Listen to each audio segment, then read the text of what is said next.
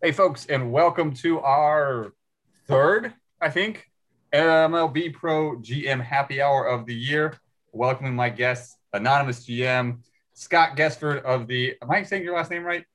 Yep, that's correct. Of the Oakland Athletics, and Eddie, holy shit, Buckles. Almost got your last name of the Colorado Rockies. We have You got my middle name right. Yeah, Eddie O'Shit Buckles. And we've got a couple other folks jumping on right now, and one has just jumped in. Kimberly Schlegel, God, I hope I pronounced that right, of the Arizona Diamondbacks. So, did I pronounce your last name right? Schlegel? Kimberly Schlegel, yes. Schlegel, so close. Nicely Of done. the Arizona Diamondbacks joining us as well. We just missed the start of it. We jumped right in. We kind of set some topics, so it's okay. I told everybody you were coming, and we got Rob Chapman of the Kansas City Royals also going to join us a little bit as well. So welcome to everybody. Appreciate y'all making some time to talk MLB Pro today. Obviously, we laid out some topics ahead of time that we wanted to run through and some different things about the league. It gets free for them. You've been here. You've listened to it. But I wanted to start specifically with just kind of a feeling from everybody about the standings in the league, particularly in the divisions you're part of. I suppose we can start there, right? We have two NL West GMs in the room, and then an American League West, an anonymous person in NL East. So let's start in the National League West. Kim, let's start with you since you are a rookie to this this format. The Diamondbacks are hot. What do you think about the start? What do you think about the division? How do you feel about the team? I feel a lot better than I did a month ago when we were, somewhere down at the bottom of the heap. We were inconsistent, and now we're playing consistently. So it's been exciting, fortunately. Yeah. Bryce Harper specifically, to me, if you're listening to last night, this morning, I'm just fascinated by that man's success out in the West. Like, is this what you were expecting, the 330 hitter just blasting home runs and carrying the team every night, or is this more than you were hoping for? It's what I was hoping for, but he's really just sort of doing what I expected, but along with Vlad Guerrero and Jeremy Scott and, Gallo has been hot. So it fitting in with the rest of them is kind of what I expected, but it covers up for a couple of others who are still flat, like Juan Marine and Daz Cameron. So it has certainly helped that he's been hot. Yeah. I keep forgetting how good that team is when you mention those other people that aren't even playing yet, and the team is as hot as it is. I mean, you've got Eddie's team and the Rockies, who are also just, again, started a little flat, at least flat for a team that was maybe the favorite coming out of the National League, especially when the Mets sputtered right out of the way. I mean, are y'all expecting it to be this tight the entire way down the stretch? Do you think it's going to be neck and neck until game 168 or however many games we play? Probably, yeah.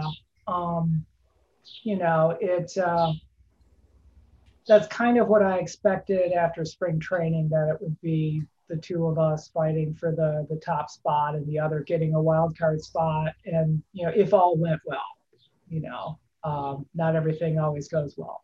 But, so far that's gone as expected. Some other things in the division haven't gone as I thought they would. Like what? I had some thoughts on that, yeah, but like what? San Diego surprises me. They got off to a good start.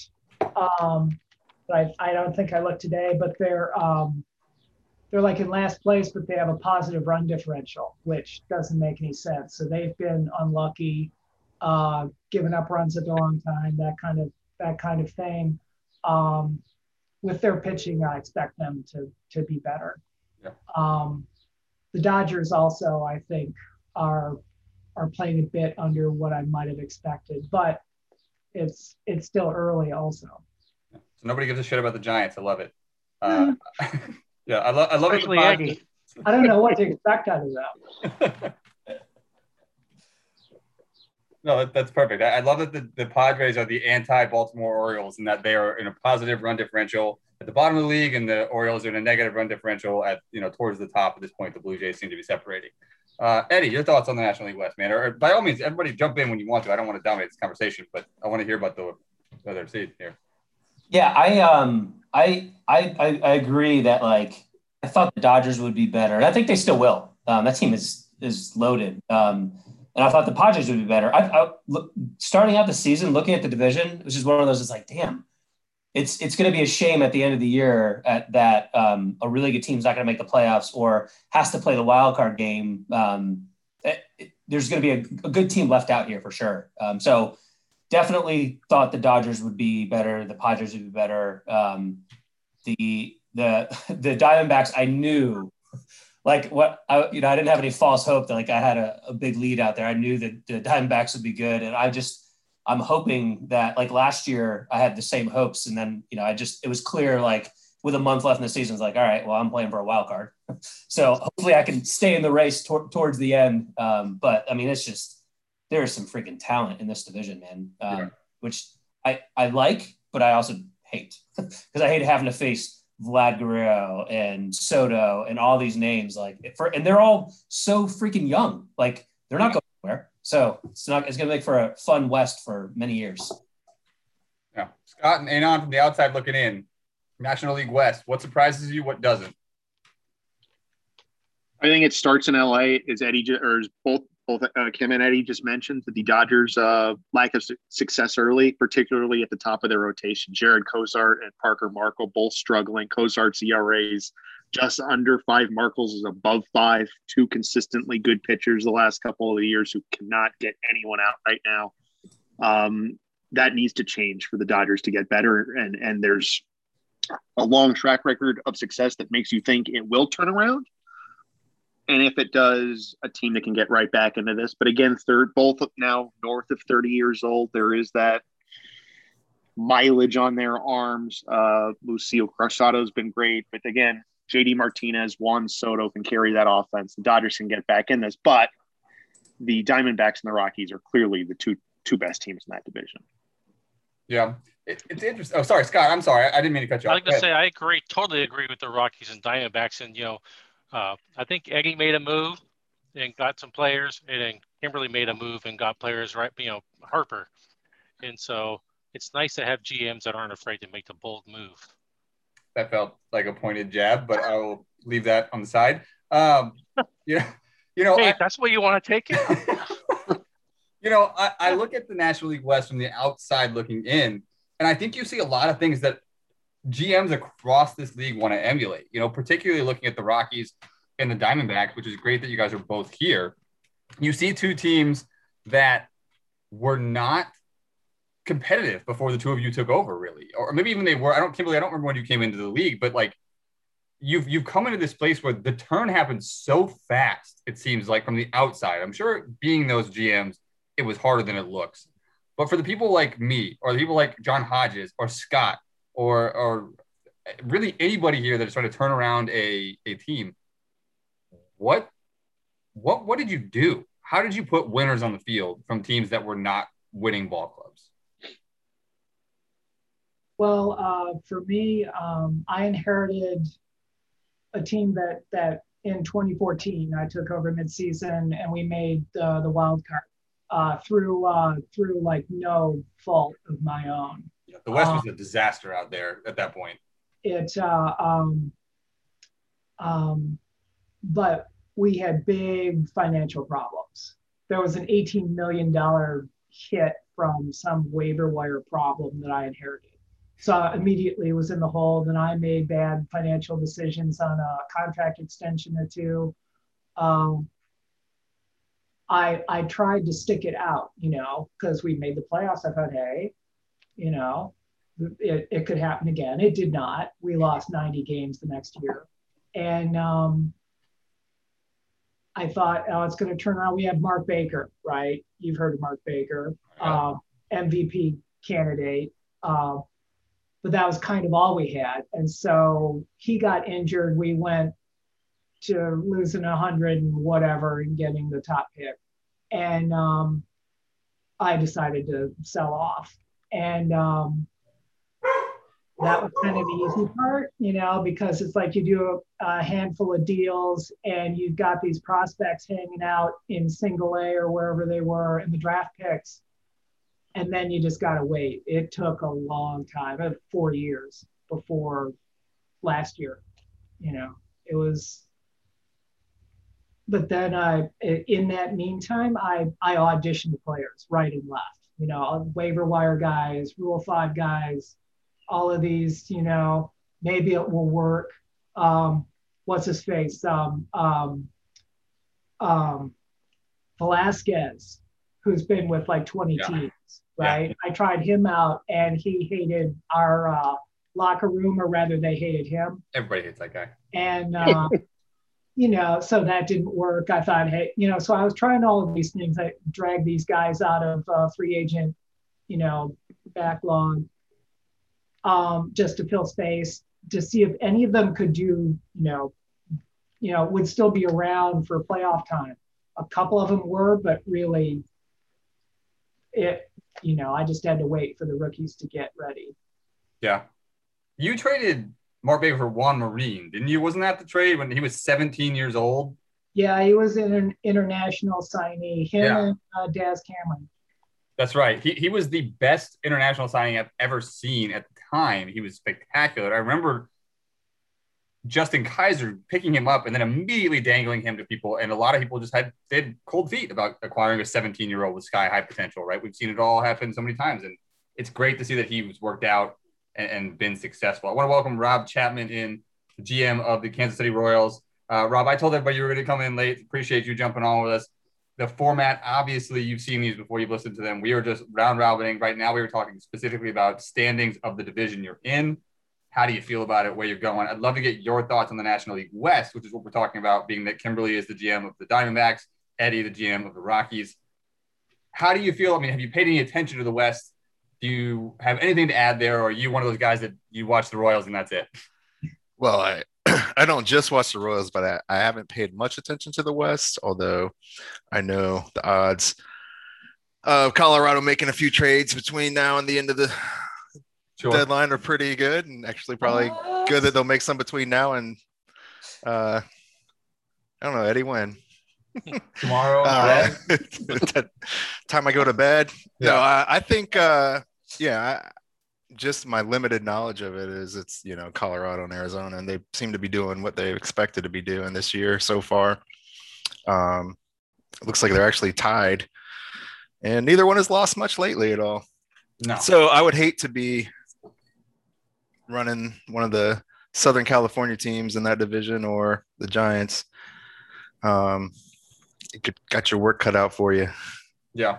And that's kind of the consensus of the group, right? There's some surprise around the Dodgers. Like, got some surprise around the Padres as well. Before we move out of the West, Anonymous, Scott, anybody else here, any final thoughts before we move on to a different division?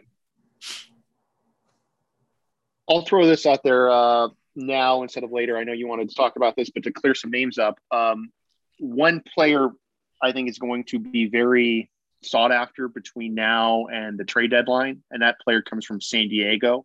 Andy Otero, the reliever who's been removed from the closer role, I think is going to be traded at some point between now and the deadline, and is going to be a player that numerous teams are after. So I think there's something to watch other than Arizona and Colorado. Yeah. What's interesting about the Padres is they have a lot of pieces, not a lot, but pieces like Otero that they can deal. But the sense I get from Sean, the GM, they're speaking to him, is that they are not ready to sell. They don't believe that they are so far behind the top 2 or 3 teams in that division that they need to retool.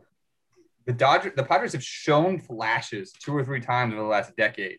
They've never been able to put it together, but Sean seems to believe that the core he's got, particularly his pitching staff, is good enough to compete with the Rockies and the Diamondbacks. I'm not sure I agree with that, but I know that Sean believes in his team, and I would expect him to maybe do Otero for close to the major league pieces that he can see competing for him in 2022 if they can't dig out of this hole they're in. I would agree with that. I think there's probably some patience needed all around the league.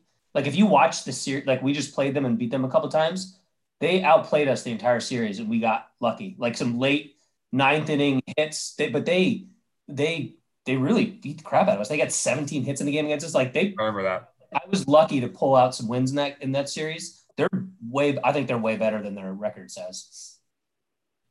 Yeah. I love the confidence, right? I love that he's sticking behind his team. Selfishly, I tried to pick Michael Matuella off a couple times, and every time I've been rebutted very, very harshly. So I admire Sean. I believe Sean is our youngest GM as well, so I admire his steadfastness, belief in his team. Let's move to the West, right? There's not a lot to talk about the West, being that it is what it is, right? The Angels and the the Mariners, but I'd love to hear from Scott, like, hey, what's life like about 162 games into your move from the National League Central, which is now, by the way, a powerhouse in the National League. So it's not like you escaped anything. But what's life like in the American League West? How do you see the A's rising from fourth to third or second or first? I don't see that happening this year. Well, yeah, nobody does, but in the future. I was hoping at the end of April to be around 500. My May's gone pretty good, 10-7. Just won 2 straight against Houston. So I mean, I have some pieces, but they're just not gelling yet. And so hopefully, as time goes on, they'll gel more. But I knew when I moved over to the AL West that trying to compete against Seattle and the Angels were going to be and try to put on a good face by saying I expect to make the playoffs. I didn't really expect to make the playoffs in reality, but it made for some good talk. Yeah. So I'm hoping to build on the young guys that I've just brought up, and maybe get a few more young people to stash away and bring up over the next couple of years and be able to compete. I find the AL West more interesting to talk about next year specifically than this year, but I want to turn it over to folks in this room. Does anybody have thoughts on the AL West in 2021? Questions, concerns, thoughts, anything before I start peppering Scott with 2022 questions? I mean, it comes down to, like, do you think you can beat the Astros have a better record than the Astros in the regular season? Right? Is it because if you do, that's the only question. Like, I think the A's could be just as good as any other wild card potential, but I think the Astros are really good. So I think that, like, going up against them in a series and beating them, if you were to sweep the Astros, like, that's the competition. It's not a Angels or Mariners conversation. It's, can you be as good as the Astros? And it's like that team. I like the A's, but I think you're right, Brent. Like, it's probably more a 2022 thing, but the Astros are going to be really good in 2022. So are the Angels, and so are the Mariners. Yeah, we'll leave it at this. In 2021, the Houston Astros are 24-19, despite the fact that they ranked 12th in the American League in runs scored, despite the fact that Edgardo Arredondo is hitting under 200, Darge Kawhi is hitting under 200, Jose Abreu is hitting 232. Nothing's going right offensively, but they've sure figured things out on the mound. The second best ERA in the American League. The starters have the third best ERA in the American League. They've allowed the fewest homers in the American League. If they're going to get pitching like this all year long, I think most of us probably expect the bats to turn around at some point. It's a really dangerous team.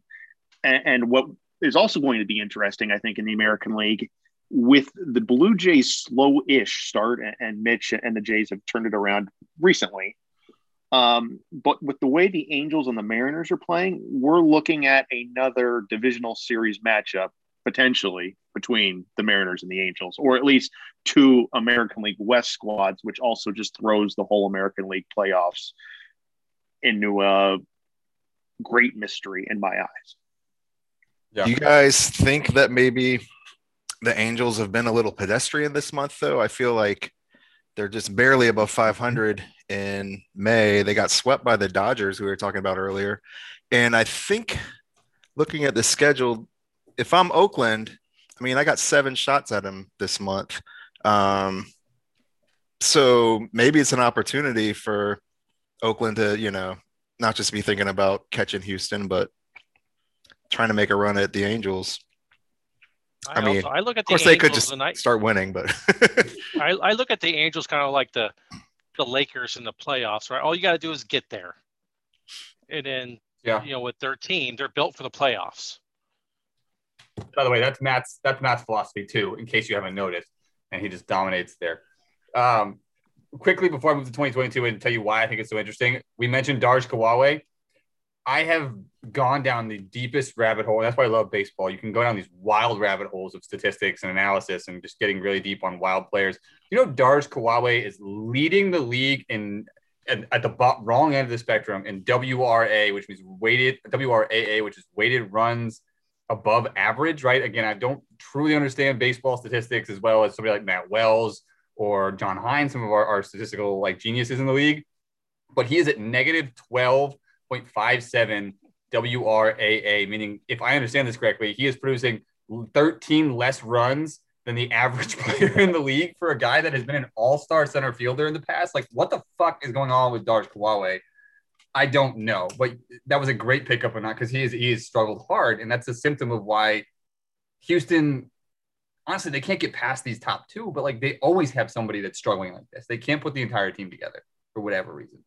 Why I think the AL West is more interesting in 2022. I think I'm the only person in the world that thinks the Angels are fading. They're not fading fast, but they're fading. You have guys coming off of contracts this past year that has made the team worse. You have guys coming off the contracts this year that are going to make the team worse. And you have the looming free agency that will turn this league on its head. I promise you, somebody will eat somebody else of Armando Cabanas. What is this league going to look like next year if Armando Cabanas walks from Seattle, Soze, for whatever reason, can't retool, and the Angels lose a couple pieces without being able to replace anybody outside of Bradley Swagger, who looks spectacular and ready, by the way, in the minors? But what does this league look like? Do the Astros jump these guys if they can maintain? Because they're not losing anybody. In fact, if anything, they're going to get better. I'm excited for 2022 in the American League West because I think, personally, the Angels are fading. I've been saying that for 5 years. I've been wrong every time. But this year, I really believe it. I don't think you meant Bradley Swagger. I'm trying to figure out who you're talking about. Brian Hennessy in Los Angeles. Bradley Swagger was the first round pick of the Royals, I believe. Yeah. It was some kind of crazy name. Snaked them right before I took them. Yeah. Here's a fun what if though for you, Brent. The Angels, Albert Pujols contract expires. Yep. Caleb Cowart, I believe. Don't you dare say Armando Cabanas. Don't Mazutaro Oyashi. That's some $60 million, I believe. No. If Armando Cabanas hits free agency, he's headed to Los Angeles. Please God. No, that can't happen. I just don't see how he doesn't at this point in time. Mike Trout, Nomar Mazar, Armando Cabanas in the outfield will doom this league to another decade of Angels championships. As a group, people, I'm talking collusion right now. We have to collude against the Angels, and this has to not happen. But the Angels just got, 3 first-round draft picks this year? Also that, sure. Yeah, let's just throw that in the mix. That doesn't help the rest of us. Well, the draft it's a shitty pool, though. Yeah, it is a crappy pool, yeah. They're going to have to give an awfully big contract to Cabanas or whoever. Like, the 10-year kind of thing. Like they're trying to get out from Pujols, right? Yeah. So they've got a lot of money, but it's going to cost a lot of money to land whoever the other big names are. We've also seen them not being willing to pay players that they did have. Aroldis Chapman left, Ryan Copeland left. I feel like there have been another player or two that have left LA. Catcher. Is there going to and trades in the past a team that's been cheap when it comes to giving up prospects? Are they really going to be willing to pay top dollar for a free agent? It'll be interesting. Yeah. So the anonymous GM just called Matt cheap. I want that on the record. On the record. I mean, the reality is, Soze could also resign him. I don't know what his financial situation looks like. I would have loved to have seen Rhett take over the Yankees and opposed to taking on a bunch of bullshit contracts to try to win this year. Like, look towards 2022 with the possibility of Cabanas coming out. There's no way he could have got him via trade, but like he hits the market, sign Cabanas, and then use that budget to go fill up the rest of that roster, because Cabanas in New York would be disastrous for the American League East. That dude could just bomb. Let's move on. Going to hit 350 home runs. Yeah, maybe in 1 year. Can I pose this question for everyone? I know we've talked about 4 teams, but there's one team we haven't mentioned. And to me, it's one of the bigger disappointments so far this year. Yeah. The Texas Rangers. What's the dilemma there? What hasn't worked and how can they fix it? They can't pitch. Their bullpen's been great, but the rotation has been a disaster. If I'm remembering correctly. That's correct. I think they're next to last in the league in batting average. So they're not really hitting either. Which is they do well. When you can't pitch or hit, it's usually not a good formula for success. Good bullpen doesn't help you if you're down 5 runs in the 4th. Yeah. Will this lead to someone like Juan Hidalgo being a big piece on the trade market between now and July 31st? Why not Ariel de Peguera? he's the guy that I would think would command. I mean, Hidalgo will too, but yeah, if you're Texas, do you completely retool? That's a good question. Hidalgo's a free agent to be. It cost them 2 arms to Philadelphia last year, including a Kevin Flemmer who's been really good in the Phillies bullpen. Maybe you flip Hidalgo, try to pick back up a young arm. Just throwing it out there. No, I think it's Kevin, and I laid this out at the beginning of the season. The reason this is such a disappointing season for Texas, I think you all probably don't remember, but there was a random trivia question I threw out was what GM has done nothing but improve their record year over year, and it was Kevin. Nobody would have guessed. It blew my mind. Kevin in I forget his last name, but in Texas has done nothing but make this team better every year, and they didn't lose much to my knowledge year over year from 2019 or 2020 to 2021, but his team has gone from 70 wins. He won 94 games last year. Everybody forgets that because 94 games didn't do shit in the AL West. 94 games wins a lot of other divisions. He's done nothing but improve that team. Is it time to completely retool? I would love to see what he did with a rebuild. I think one thing I'm just looking at now, if I'm adding this up correctly, it looks like he's got 17 guys that are 29 or older. 26-man roster. Yeah. And then there's a whole bunch of guys that are 28 too. Like I mean, he's in that, you can't run it back too many more years with that aging roster. It's a good team though. He's not, they're not young. Several guys. And for what it's worth, the 30th ranked farm system. Yeah. Kimberly, do you have something to say about this? There were several guys I just saw on the salary list that last year their contract in Texas. Yeah. I think Texas will be a feeding system for the people trying to win divisions or listen, let's transition very seamlessly over to the American League Central because a team like the Kansas City Royals that are playing well above where we thought they'd be at this point, if they're in the hunt at some point, do they start buying from the Rangers? Rob, talk us through where the Royals are. Where did you think you'd be, and what's this division look like to you? Well, when you did the thing with me and made me speculate what I thought what my expectations were for this year, I think I said an optimistic goal would be 81 wins, and I think that's still an optimistic goal. I think that we have been playing American League Central teams, and that's why we're as good as we are right now. And once we start, White Sox. Yeah, I mean, although they did sweep us the first time we played them, but I think as the season progresses, we'll probably come down to earth more. I mean, not that being like 20 and 21 is like way above what anyone would want to be at, but like I think we will probably not make 81 wins unless some things go very right. You're 500. Why would you not expect to have a 500 season?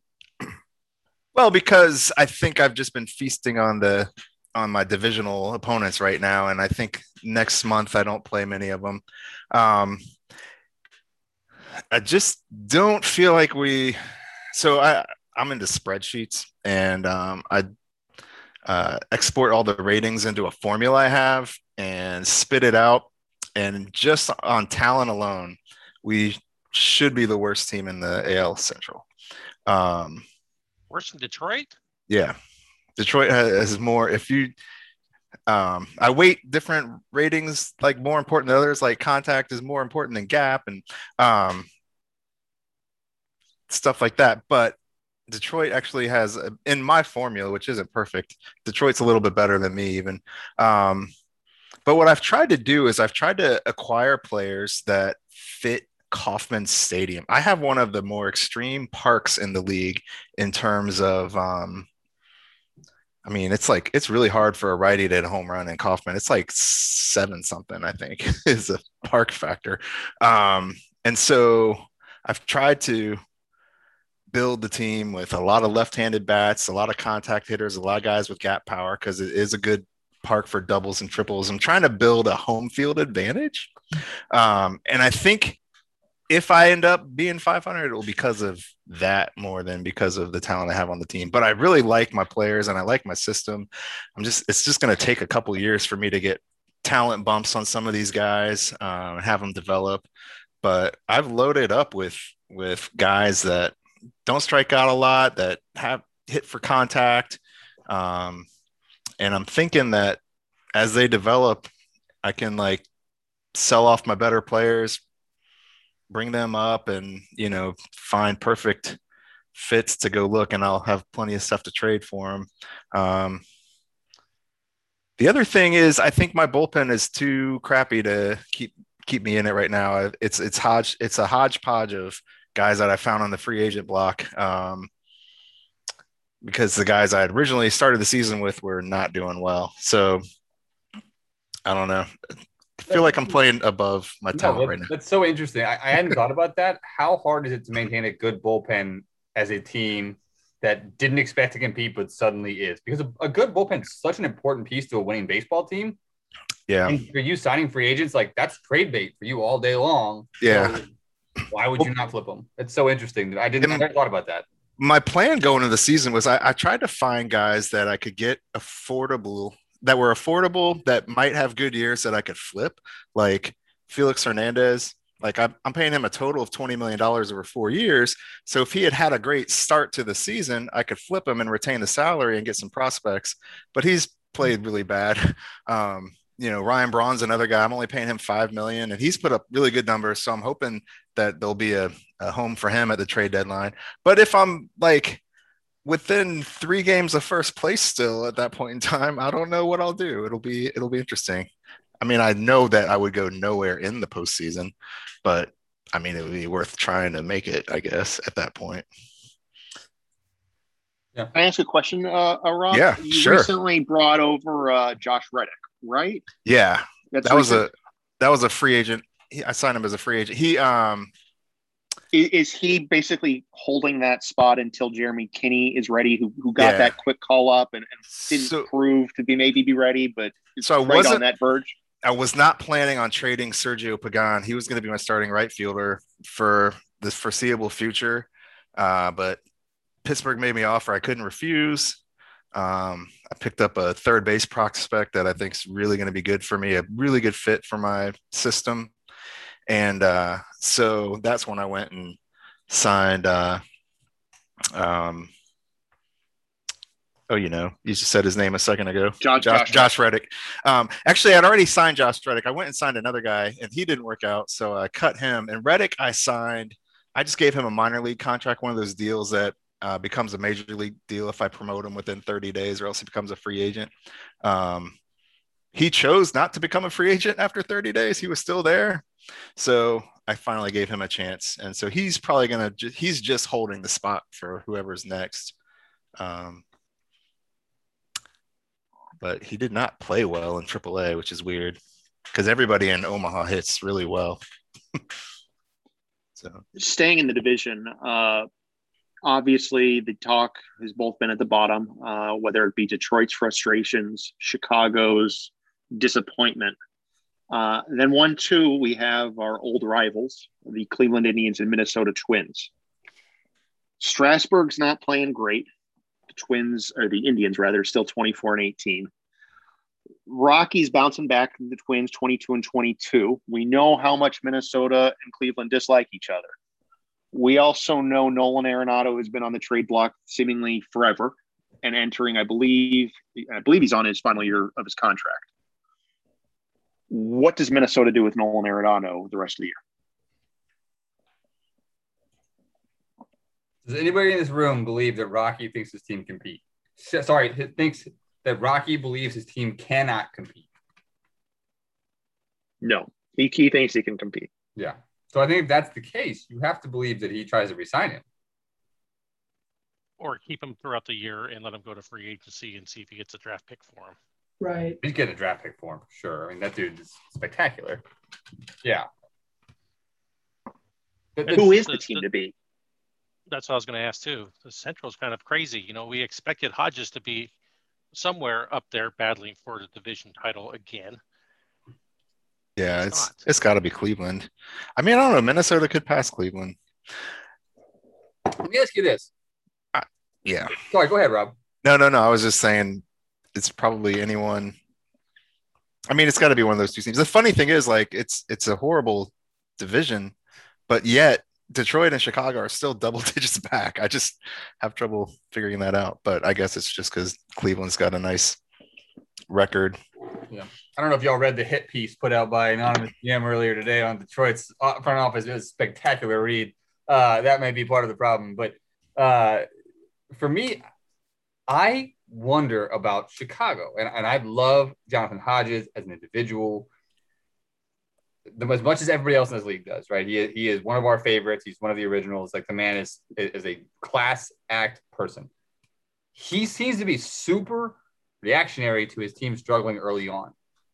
Like, I look around this division or this league at teams that are battling out of holes right now, like just digging themselves out. I look at San Francisco is now 500. I know we all wrote them off earlier, but they were well below that early on, and they had kept to this script. I tried to pick a couple of guys off that roster earlier, and I was told by Ryan, like, we're good. We're gonna hold on.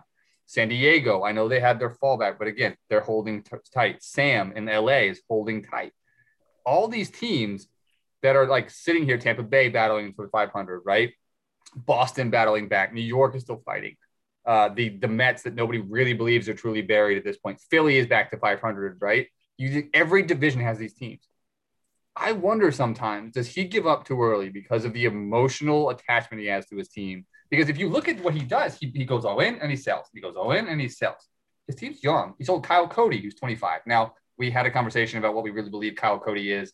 Is he a starter? Is he not? A different day. But, like, could the White Sox have held on from their shit start and dug out of this hole? They may be too deep at this point with 13 wins, but could they have done it? Could they have made a wild card spot? Could they have at least gotten over 500? I question myself about that all the time. I think Jonathan's philosophy was that he had a limited window with his veterans, and this was towards the end. 2021 was towards the end. And so I think he thought that since he didn't think he could compete this year, you might as well kind of trade off the pieces and prepare for 2022, 2023. Yeah. Don't necessarily agree with that. I mean, that's how I got Leon, right? But I offered him something for Cody, but my plan was to stick him in the bullpen as a setup guy and see if that would work. Because he's got the ratings. He just never fulfilled them. He's a National League pitcher. He should have gone to the National League and gone to the bullpen somewhere. But, I mean, Leon and Cody are young. He's not dealing like 30-year-old dudes. These guys are young. He's still got Torres and a lot of people here. I've never really expressed that opinion before, but I'm real confused sometimes with how quickly that trigger is pulled. And I get it, by the way. I am the most reactionary person in this league, so I totally understand. But, like, is it pulled too early? I like that he backed off a little bit, like selling Torres and Black, and no way. You got to keep those guys. Like, even if it's not your year, you look at the division where the talent is, where it's going, you could just as easily be the top division next year. He should absolutely. I'm glad he backed off a little bit on that. Like, I'm making a move or two to spark things is fine, but he shouldn't get rid of his core, I don't think. Cleveland and Minnesota are both very old. If you want to talk about age, like, they're both the older teams. So you have Kansas City rising from the bottom. I believe Detroit's a better team than I think the GM over there does. But I believe Cleveland rises to the top, and I think Chicago can make a very, very stark turnaround next year. I'm gonna make this comment, and Jim, if you're listening, Miguel Velasquez, he will do exactly what you need in your clubhouse. He and Noonan together. Yeah, we wouldn't need a leader at that point. We need a referee for that boxing match that would start like a day later. Exactly. I tried Velasquez when I was with Cincinnati, and he performed great. But the other people, their morale went down so fast and killed the morale in that team. I had to just get rid of them. Yeah. I want to hit on what Brenton though just said, and this is not to belabor the point made in the Detroit Free Press earlier this afternoon. The Tigers are not as bad as their record. No. They're not. It's also not a leadership problem. The clubhouse might be broken. It might be an issue at some point, but that's not the reason the Tigers aren't playing as well as they should. There are good pieces. Matthew Liberatore is a very good piece. Xavier Noonan can hit. Some of the up and coming pieces in the bullpen, in the rotation rather, are good. Jake Venables is good. Jason Dumont has a bright future. But when you're starting a pitcher on short rest against Seattle and then he has a bad start, like that's not a leadership issue. That's an issue of other things. Trading Mark Lopez after a poor rookie season, again, rookie season, maybe a bit premature. Brandon Tewksbury, again, not having a good year. No one's denying that, but it's May 15th when he was demoted and sent to the gulags. Bringing in Jordan Lyles last year and putting behind Lyles in the field, perhaps the worst defense in the league, didn't do him any favors. So yeah, leadership is maybe something that's holding some things back.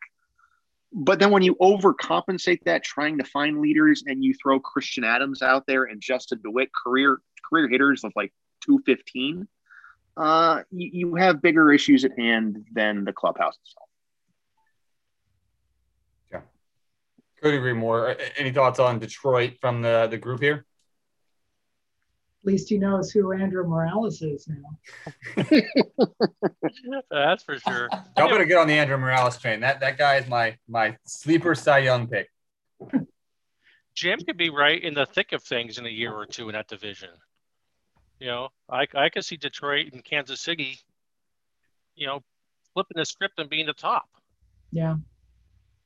Detroit needs a plan. Yes. They do need a plan. They need to come.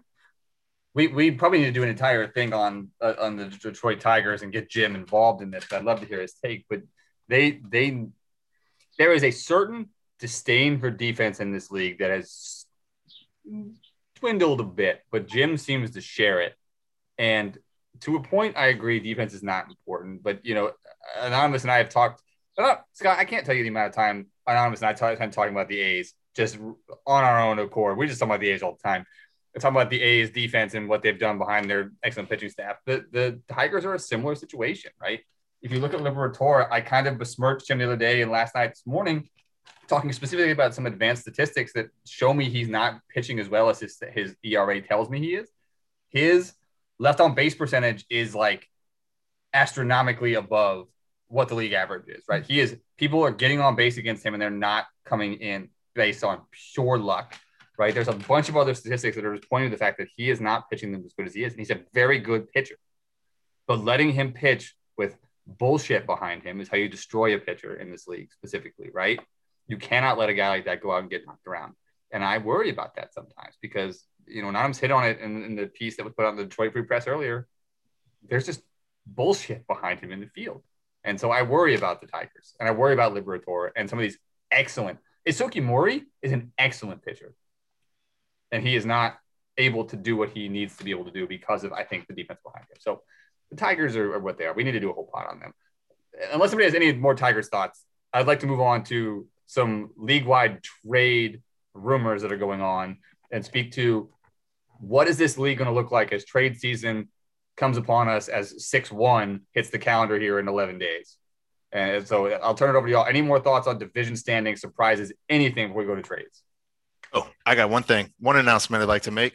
With the 5th pick in the 3rd round, the Kansas City Royals select Braden Morris, left-handed pitcher. I don't know where he's from, but there we go. It's made a pick live. I love it. Awesome. I'll throw one surprise out there. It's the National League East.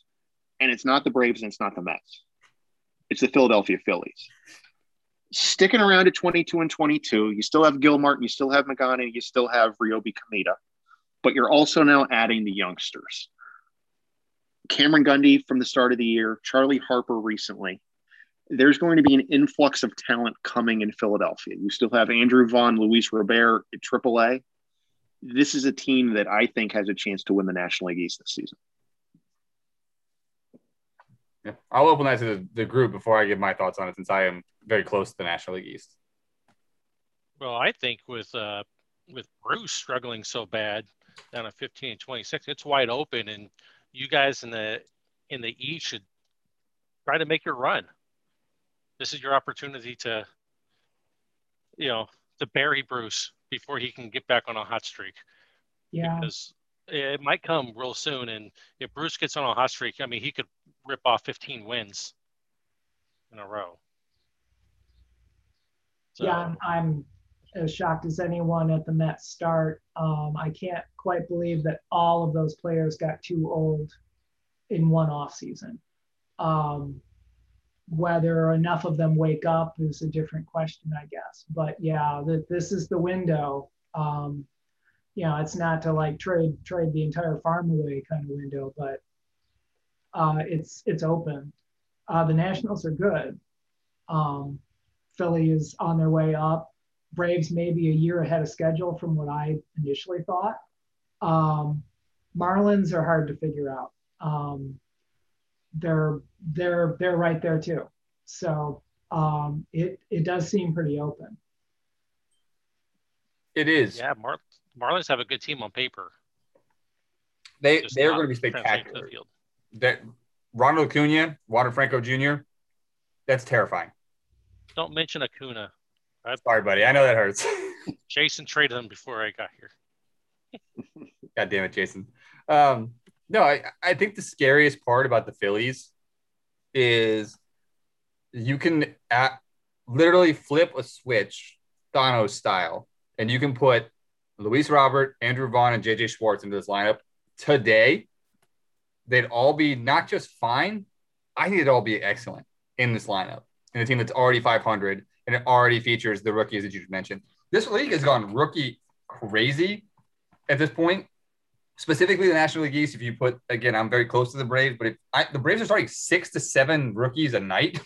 If you put that amount of rookie power behind what the Phillies are doing, behind Wander Franco, behind what the Nationals are doing, right? And like, there's a lot of rookies in the National League East alone that are making some waves, and that extends all the way out through the rest of the league too. So this league could get wild if the Phillies decide they don't really care about clocks and want to pull these three guys up, because William French is a good catcher-ish, but you replace William French with JJ Schwartz, and that is an instant offensive upgrade, right? You throw Luis Robert and Andrew Vaughn into the outfield and take bats away from Andrew Hale and Josh Bell, who is not, neither one of them has really worked out. Like, again, instant upgrade for Philadelphia. So I love that call. The fact that they played well maybe influences Jerry to make that decision out in Philadelphia. I don't know. I don't think he listens to these things. He doesn't give a shit about the media in this league, but maybe he does. Maybe he makes the move. Well, I'm shocked with the NL Central and how well the Brewers and Pirates are playing. Cardinals are 6 back and they're 24-19. They're supposed to run away with this division. But to be fair, Craig Cooper was supposed to run away with the National League Cy Young, and that hasn't happened. So that's a different argument. Yeah. Wait, check this. Clayton Kershaw. Clayton Kershaw, how's he doing? 6 wins out in Colorado. No comments. He was supposed to go downhill up in Colorado, wasn't he? Yeah. So that's working okay for Eddie. Yeah. By the way, Eddie, 2 weeks ago, you took 2 or 3 from your brother. Can we get an update? Do we have a new shirt out this year? I'll work on something, but it's just it's old hat at this point. Yeah. And where's the Giants? We want to see him in here. What was that? My Taylor Sparks jersey is hanging in my closet, just waiting to be brought out. I wore it one day. He went on a massive cold streak, and I lost the game, and I've lost a bunch of games since. I put it in the closet to see if that helps, but it looks good. So what trades? Who's getting moved? What's on your eyes there, Brenton? What are you looking forward to? Let's start with arms, right? Like, we've got the luxury of having Scott here, who has not so secretly had conversations around some of his arms, looking for a couple of different pieces, right? So I will let him reveal whatever he wants to reveal from that conversation of why he's thinking about it. There's a cat in front of Rob. So we'll let him have that conversation. I think, to me, it'd be interesting to look at maybe start with sellers, and then we can break down some specific players from expected sellers and then talk about buyers as we get through, because our active traders, Mitch, Eddie, myself, and a lot of the other guys have not been super active over the last month. So what happens if we turn this thing? So Scott, let's start with you. If you want to talk about it, reveal as much as you'd like about what you're looking for and who you're trading, but talk to us about the arms that are on the block, and we'll talk about Aiken. We'll talk about some of the other guys as well. Well, I'd be happy to move Greinke or Shelby Miller right now. I've had people reach out to me about, Giolito and Buehler, and, if somebody wants to come after them, they're going to pay a hefty price. Not going to be cheap. Yeah. Because they're young and they're locked up for a while. But you know me, if the right deal comes along, I'll move them. If I can get the pieces for my infield, I've got my outfield pretty well set now. And so I'm looking for the pieces on the infield, which is why I reached out and got Leon from the White Sox, a better bat than Nick Allen. So, and then I got Juan Francisco, who is salary rise free. Thank you to Ryan from Miami for that. I'll trade to people that have contracts that are expiring in the next year or two for prospects. And if you want somebody that's locked up longer and younger, they're always on the block, but not going to be easy to get. Yeah. I think if there's somebody looking for an arm, Oakland's probably their first stop along the way, right? Just because of the veterans you've got there that they probably assume you're looking to move. And then the willingness to talk about some of the aces that you've got there in the staff as well, right? Like you said, they're not going to be cheap, but if somebody knows that you're willing to talk Giolito, you're willing to talk Buehler, I think anybody looking for an arm at least stops by and makes an inquiry along the way, right? But please at least make them reasonable. Well, yeah, yes. Please send reasonable offers. Don't send your dog shit to Scott. If or cats. My wife's allergic to cats, so don't send cats either. If I look at potential trade people like pieces here, I look at teams like New York the Mets specifically. You know what? The Yankees too. The entire city of New York. Rhett has always been a buyer. Bruce has always been a buyer. Neither team are in positions to buy right now, in theory. Do either one of these gentlemen flip the script and sell for the first time in their careers and then will be pro? If they do, what does that look like?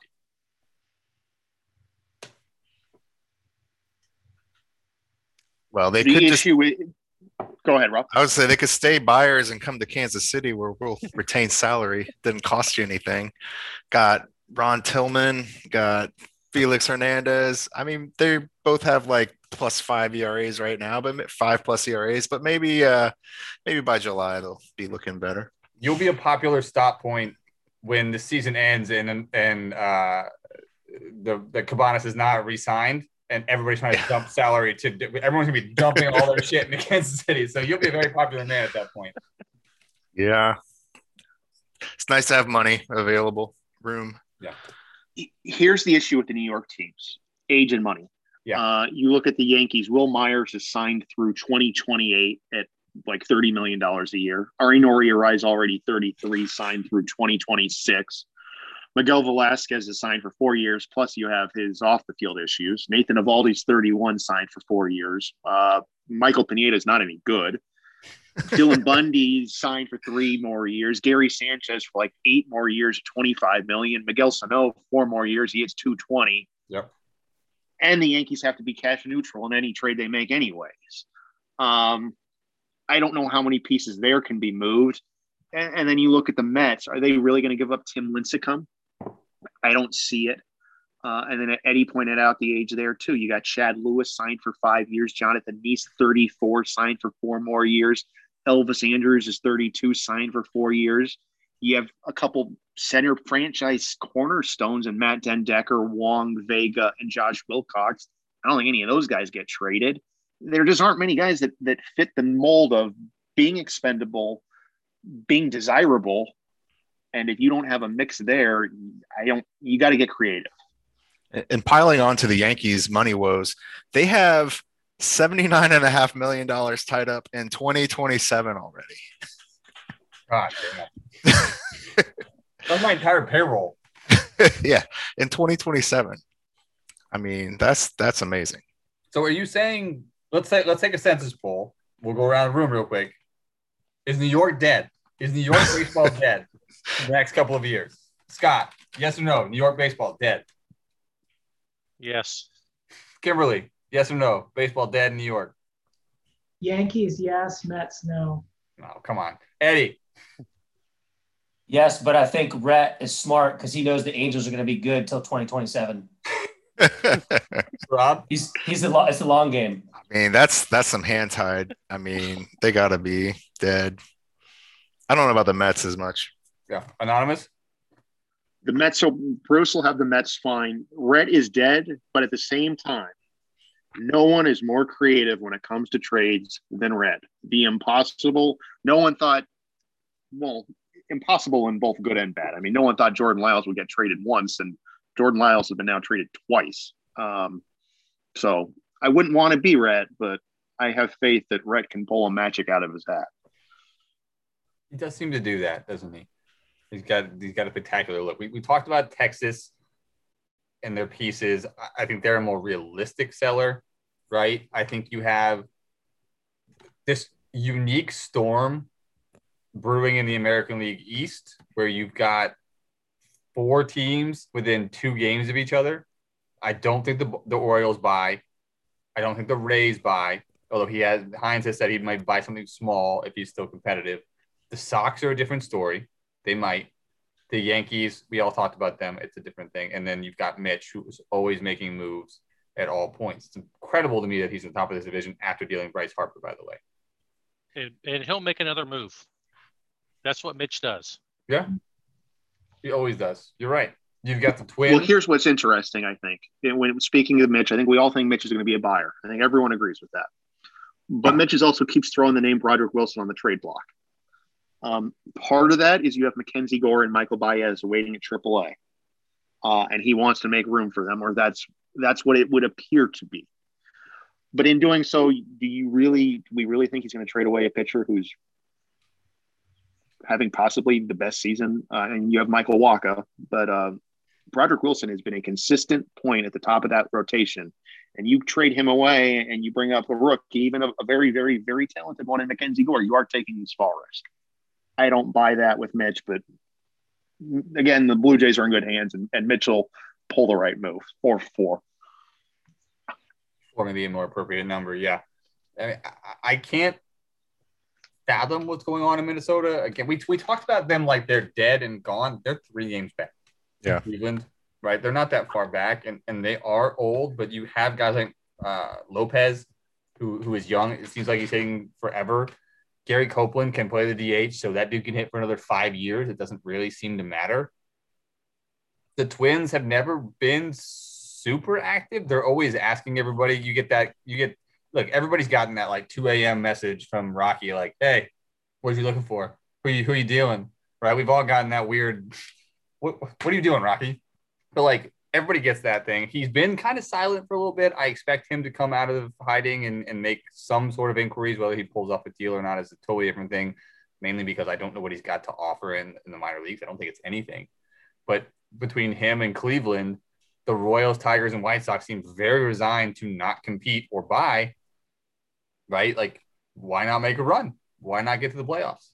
I think Rob's already said he's probably not going to buy despite where he is, 3.5 back, which probably is the right move. Be patient. But if you're Minnesota, why not buy? If you're Houston, why not buy? If you're one of these other teams, why not go after it? I don't know. There's so many people out there that are just interesting to me. The trade block hasn't heated up. I'm fascinated by this, and I'm so excited for 2 weeks from now. Go for it. So I think it's too early. Like, there's so much is going to change 3-4 weeks from now. It's going to start to sort itself out, but everybody's so close and has a shot that I think it's too early to absolutely be a seller or absolutely be a buyer. Just got to see how things shake out. The Minnesota influx. That is sorry, Adonis, go ahead. No, go ahead. Go for it, Scott. I was just going to say the flip side could happen too. Whoever pulls the trigger first might get the best deal of the trade deadline. Right? The market hasn't been set yet. Chicago's philosophy, yes. Yep. When I look at Minnesota, there's 2 players. I think I don't think they buy out coming from outside the organization, but Ian Anderson and Shane Baz are both ready, and they're going to be immediate upgrades within the rotation. And then just throwing some names out there that I do think we will see. We did mention the Yankees. They have 3 first basemen still, and David Chester, Roderick Shoulders, Lance Ray. One of them's got to go. Oakland, Scott, you mentioned Zach Greinke. To me, you attach 50%. You say, bring me your best prospect, and he's traded within 2 weeks. I mentioned Juan Hidalgo earlier. Brenton, you mentioned Philly and those players coming up. How about moving one of Josh Bell or Anthony Hale? William French, you could reload even more of that prospect farm system. Miami, we've talked about a disappointing start to the year. Part of that disappointment has been Cameron Gallagher.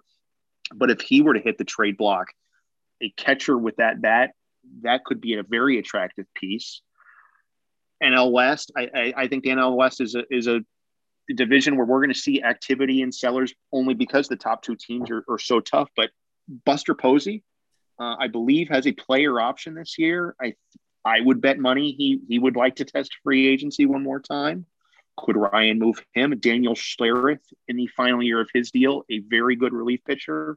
I mentioned Andy Otero. And then I think Jared Kozar could be on the move if the Dodgers don't turn things around. I'm long on the free Braulio Pardo campaign, by the way. I've been on that train for years. I know Anonymous has been on that trade for years. We got to get that guy out of San Francisco. We are on the hour, essentially, which is about the length we typically go for these things. So I think what I will do here is let's call for final thoughts on the league, on whatever, and kind of go around the horn. If anybody's got final questions, final topics, final thoughts on the league, let's get them out now and go through it. Let's start in Oakland with Scott. Scott, final thoughts on MLB Pro before we head out. Well, the A's are looking for a second baseman of the future. This is not a one ad, Scott. Yep. Hey, and I'm excited to see what happens with in my division with Seattle and LA. Is somebody going to make a move? Are they not? Are they going to stand pat and just go into the playoffs? With the roster they have, and can Houston find a way to sneak in there and hit that either the wild card spot, or if there's an injury in Seattle or LA, can they knock one of them out of the playoffs? It's going to take an injury because if you're Seattle, where are you? That team is perfect. Where are you buying if you're Seattle? And the Angels have already had like 3 injuries in the last couple of weeks, and they're still battling. Yep. Eddie, final thoughts. All right, I've got 2 final thoughts. So one, I was looking before this, you asked about rookies, and I just looked up young players and watch out for the NL. 22 or younger in the league right now that are performing.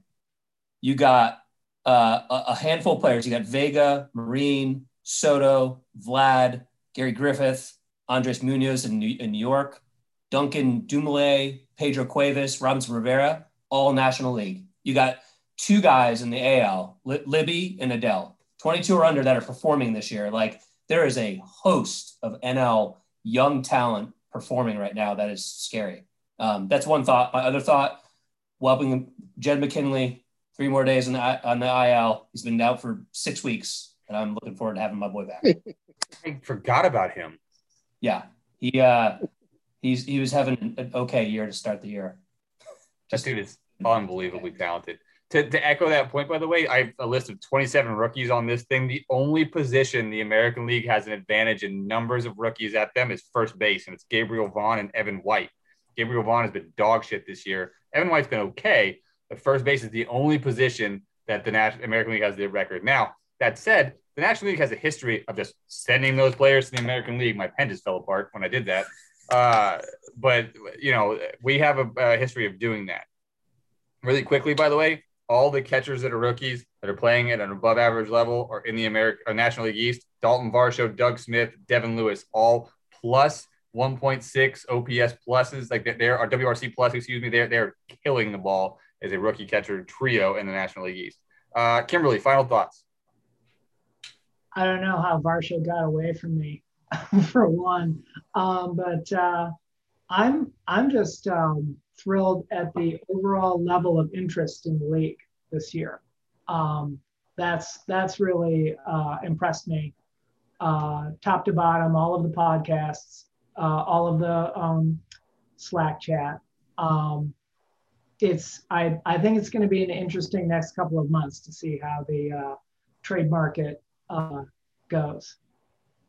Yeah. It's going to be a goddamn feeding frenzy. It always is. And then we all take like a month off to breathe, and then we come back hot for the playoffs. Love it. Rob. Well, I'm also impressed with the league. It's been fun for me for a while here. Took me a little bit of time to get into it, but once I did, it's very fun. My final thought is just you got the Rockies and the Diamondbacks tied for first. They start a 3-game series tomorrow. That should be fun to watch. Maybe a preview of who could possibly be the first NL champion in this league. I mean, We've I don't only know. played 7 games. I mean, it's like we're already going to be done at the All-Star break or something. I know. Yeah, which is funny because, like, I mean, one of you has to lose every one of those games, but but you're both dominating, and like I think both on hot streaks right now too, if I remember correctly. Yeah. Yeah, one's 8-2 and one's 9-1. So except for our hot streak the is Angels. Yeah, our hot streak is a little. We haven't been beating good teams the last week or so. So, well, here's your that's chance. impressive. Yeah, that is. There are 2 series to watch in the National League. It is that one, and the Pirates and the Braves kick off tonight for a 4-game series as well. So that is 2 excellent series to watch in the National League. Anonymous, final thoughts for the group and for the league.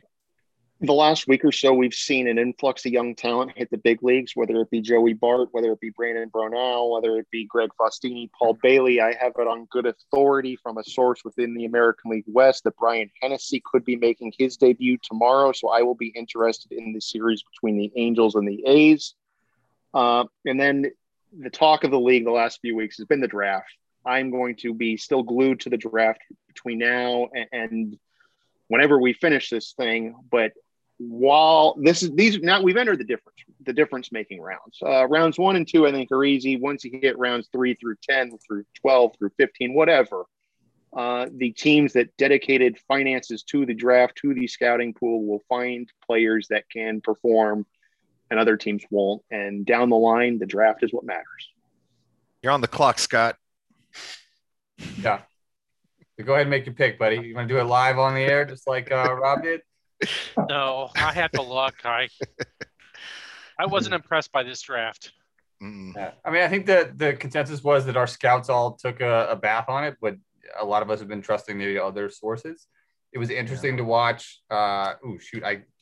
Pete, I think, is the fellow who runs the Reds, lay out some statistics on like drafted players that have hit the major leagues. Colorado.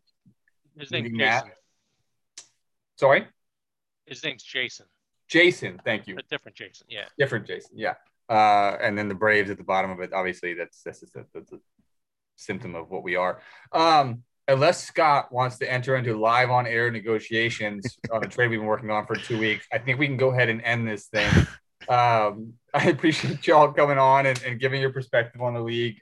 I agree. These particularly these meetings, right, where we get people that we don't get to hear from all the time. Like you hear from me, you hear from Anonymous every day. You don't get to hear from people like Kimberly, Rob, Eddie, Scott. So I genuinely appreciate y'all taking time out of your day to talk about a fantasy baseball league that means more to all of us than it probably should. It is a lot of fun, and it's what makes this league special to me. So I thank you guys for coming out here and doing this. Hopefully we can do it again soon. I will post this thing up later tonight. Anybody else? Brenton, we all appreciate you, man. Just it's really nice to have you kind of keep the league going. And it's just really, I know you put a lot of work into it, and we really appreciate it. That is my last night. This morning is awesome. Yeah, it is. Listen to it every morning. I do enjoy that. Good. I like how one day it's like, I just love doing this. The next day it's like, this is our last episode. And then there's like 4 more days in a row of episodes. I'm just like, what's happening? That's Eddie's fault. Eddie came up with a really, really good schedule. He's like, man, do this. I was like, fuck, that's awesome. I'm going to do that instead. And then I realized, like, man, coordinating another GM schedule is a nightmare. I don't want to do that. And I got 3 kids, and like, I'm not doing this shit anymore. I'm going to do last night what he said. So but you should be more yourself on there, Brenton. You're just, all stuffy. Yeah, I'm real stuffy. That's me. So, all right. Thanks, y'all. I will put this Thanks, everyone. tonight, and I'll see you guys later. See you guys.